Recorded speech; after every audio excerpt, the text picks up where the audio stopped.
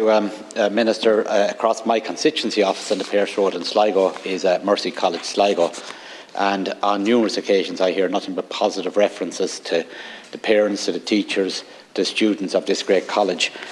Their enrolment now is at 663. It's an increase of almost 50% since the original accommodation was granted in 2019.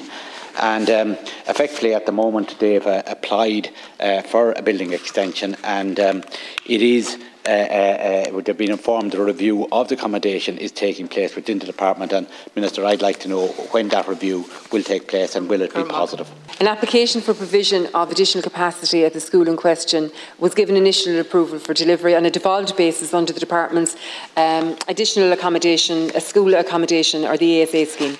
This approval included provision for mainstream, specialist rooms and 2 special education needs classes. The main focus of the department's additional accommodation scheme is on provision of additional capacity to meet the requirement for school places, including for students with special education needs. The accommodation needs of the school in question were assessed in that context, and a requirement for additional classroom accommodation was identified. Having appraised the accommodation needs of the school based on the information which was available at the time, the project brief was agreed by the school authorities with an agreed long-term expected enrolment of 650 pupils. Official approval issued to the school to proceed with this project, and it is currently at stage 1 of the architectural planning process.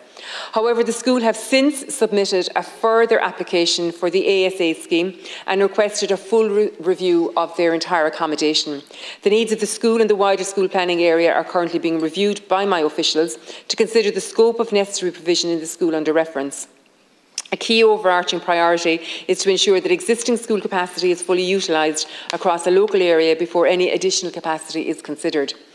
Officials have been in touch with the school authorities directly to seek information relating to a number of issues in order to allow for a full review of the application as requested by the school.